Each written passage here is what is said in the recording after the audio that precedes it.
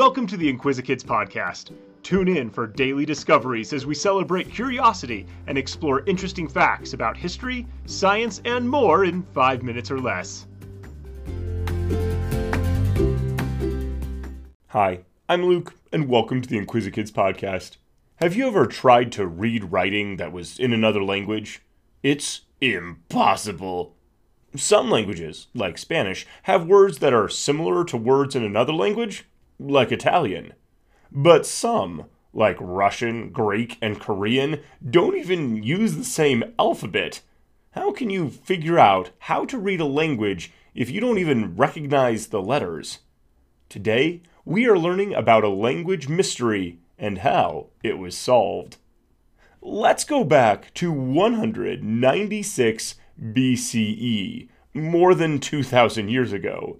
Egyptian priests had something important they wanted everyone to know, so they chiseled a public declaration into a slab of granite stone. The declaration said that Ptolemy V was a generous and devout leader worthy of admiration from his people. Underneath that, on the same stone, they wrote the same declaration in Demotic, which was the language used in everyday Egyptian life. Underneath that, they wrote the same declaration in ancient Greek, because Egypt had close political ties with Greece at the time. The stone was displayed in a nearby temple so that all the local people would see it. Over the years, the temple was destroyed, the stone was forgotten, and buried in the rubble of the ruins. In the meantime, around the 4th century CE, 600 years after the priests chiseled in the stone, use of hieroglyphics died out. No one wrote using hieroglyphs anymore, and pretty soon after that, no one was left who even knew how to read that kind of writing. Fast forward to the year 1799. The French army, led by Napoleon Bonaparte, invaded Egypt.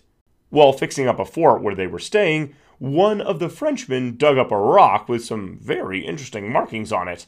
It looked old, so he took it to his supervisor. It was found near the town of Rosetta, and it was called the Rosetta Stone.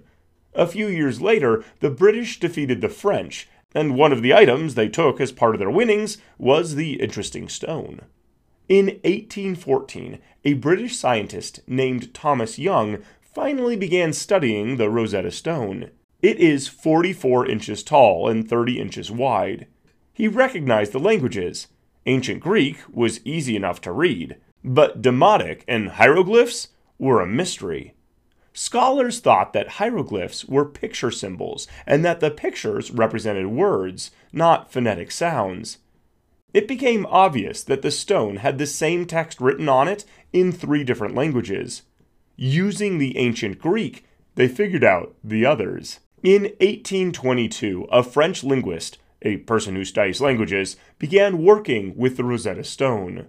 Jean-François Champollion soon realized that the hieroglyphic symbols that had ovals drawn around them were names.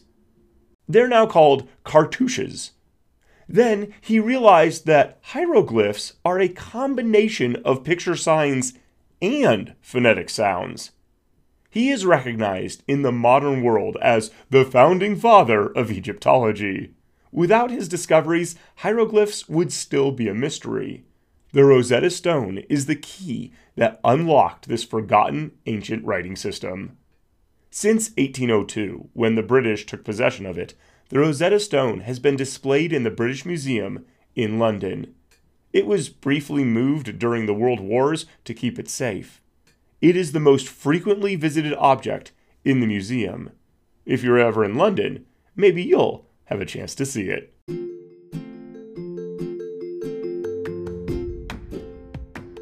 Thanks for tuning in to the Inquisikids podcast.